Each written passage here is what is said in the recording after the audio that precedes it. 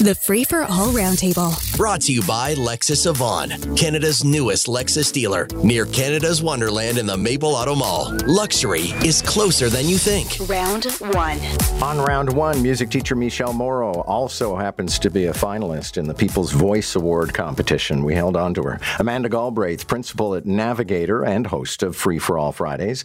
And Toronto City Councillor and Budget Chief Shelley Carroll is here. Let me just quickly ask you, you probably weren't able to hear the mayor because she was on the air while you were coming up the stairs. Yes. But she kind of, I don't think I'm telling a tale out of school, she almost rolled her eyes when I mentioned this business of $5 million from the feds in order to put people at Exhibition Place. What's your reaction? Yes, we've been very clear about how very much is needed. Our entire shelter system is utterly and completely overwhelmed right now by federally admitted asylum-seeking refugees.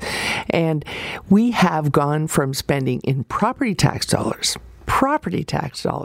have gone from spending a little under $200 million a year to partner in the shelter system with the other orders of government to now over $700 million in just a couple of years.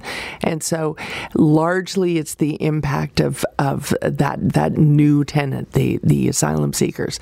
And we have been very clear about what we do need, and $5 million really is, I know that for all of us $5 million sounds like a lot, but it is a drop in the bucket of what we need to get through the next year.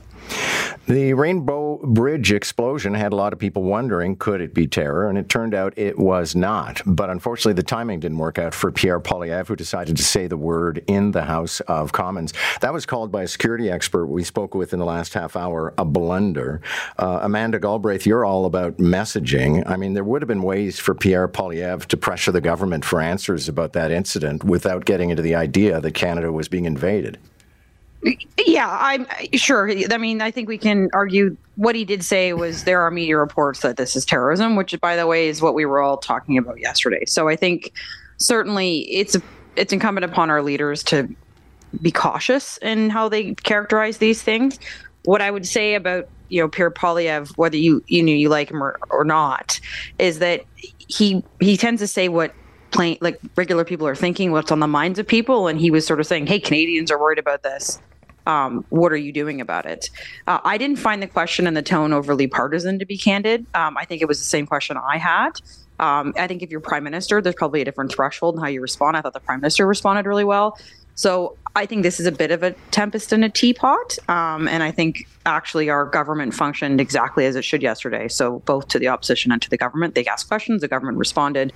We got lots of information, which I think at the end of the day is a good thing. Yeah. Michelle Morrow, generally the media doesn't report what it doesn't know and hasn't confirmed. Fox Media jumped on the terror wagon very, very early. I still think it was careless of the leader of the opposition to suggest it was terror and then frame the question around the idea, like, what are you doing to protect Canada? Michelle? Yeah, I'm doing everything I can, John. I think I'm in line with Amanda in some sense in the fact that I do think Poilievre is known for trying to be the voice of the people. But I think as a person somewhat high up in government, I feel as though he also should have realized that there are certain things that we cannot release to the public right away. There are certain informations that may be gathered by the RCMP, or in the case of the States, the FBI or CIA, that can't necessarily be released to the public until it's been confirmed. And we don't want to be sending out information that we haven't verified. And so as much as we were jumping on the fear train of it being terrorism, I think we were right to sort of wait to hear something from the Prime Minister about it. I wish that perhaps Poilievre had said something, maybe not in the House, because I understand he wants to know, but I feel like he could have done a better tactic than being like, you're not telling us everything you know.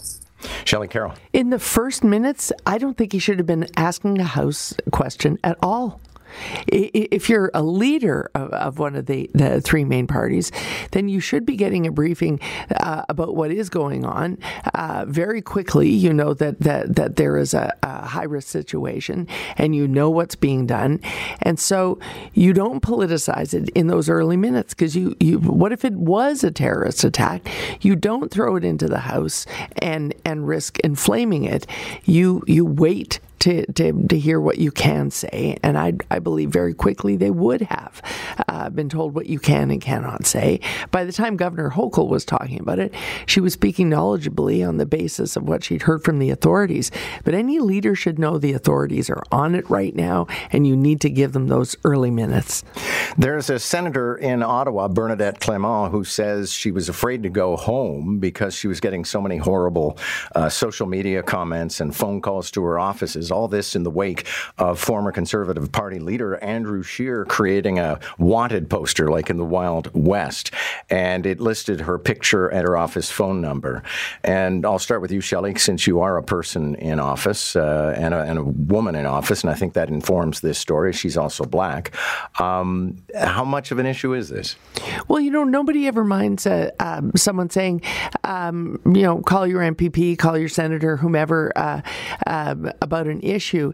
It's when you start to use the frame of, the dark web, the alternative web, the wanted poster, and it rings of hang Mike Pence. And so it's that graphic element that you got to avoid. And certainly someone of the stature of Andrew Scheer should have known that it might engender that type of behavior.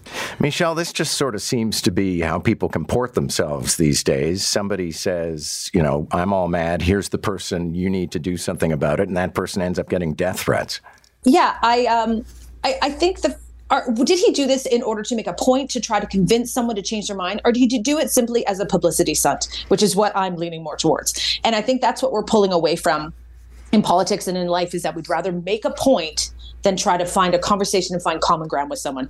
Putting this up, was that going to change Clement's mind? Not in the chance. Was it going to do anything except inflame the story? No, it was just going to make it worse. But we do have to, I think, also keep in mind that she wasn't doxxed. No information was given that is not found publicly. It was her office phone number. But I understand how she might have been very scared to see something like that. And again, going back to what Christy Blatchford should say, we should just get rid of the Senate, burn it to the ground. Burn it to the ground, yeah.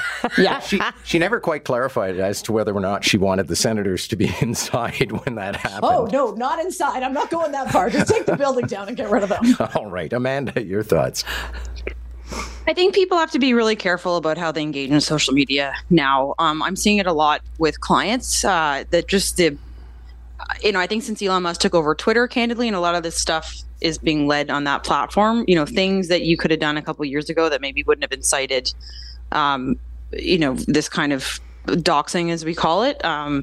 It's a really dangerous place. And candidly, I think Andrew Scheer is an adult who knows better than to create wanted posters about his colleagues. So I find this candidly disappointing, juvenile, and wildly inappropriate. And it always surprises me when I remember he used to be the Speaker of the House, so you'd think he'd be above this sort of thing just by nature. Big box stores, some of them are getting out of self-checkout. There are multiple reasons. One is that people cheat on them or shoplift with them. Also, some people just think of them as hostile. And actually, let me start with Amanda Galbraith, because you advise companies about their public images. How do you see this phenomenon breaking out, or are they here to stay? I think they're broadly here to stay. I mean, you're seeing some stores where literally there's no checkout. There's just like a security person, and the thing will automatically, they recognize your face, and you can check out that way with your account. So I don't think they're going anywhere. I welcome having both options. I tend to pick self-checkout just because it's faster.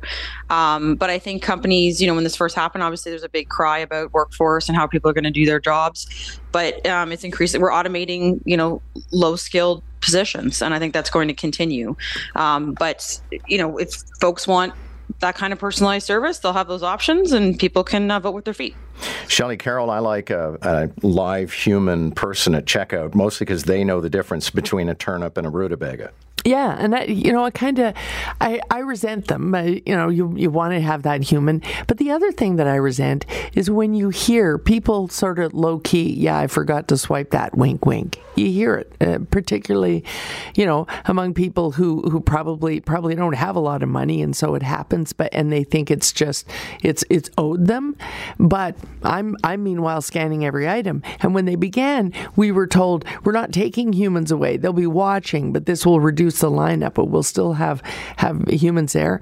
But nowadays, you go into some stores and it's all self-checkout, and there is no human keeping an eye on things. And that's when I actually consciously think, while I scan in every item, how many people standing around me are scanning every other item? I resent that I'm paying their bill. Well, and Michelle Morrow, at the risk of my providing people with intelligence in order to rip off a retailer, one of the things I'm told people do is they say that every bit of produce is a carrot. So it could be, tomatoes that are $3 a pound, but you put a carrot in, which is 99 cents a pound.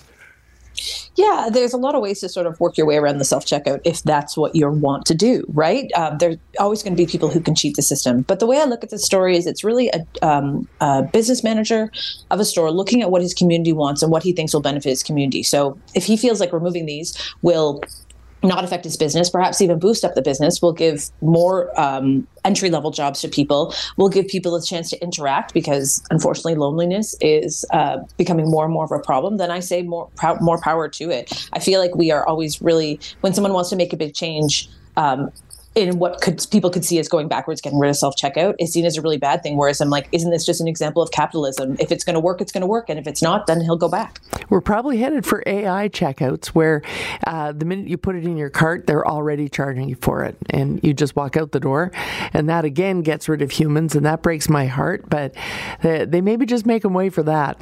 Joke's on us. I'm still waiting for the era when AI will decide what we're going to buy and leave it on the front porch. And you'll discover and go, that's right, I needed a blender.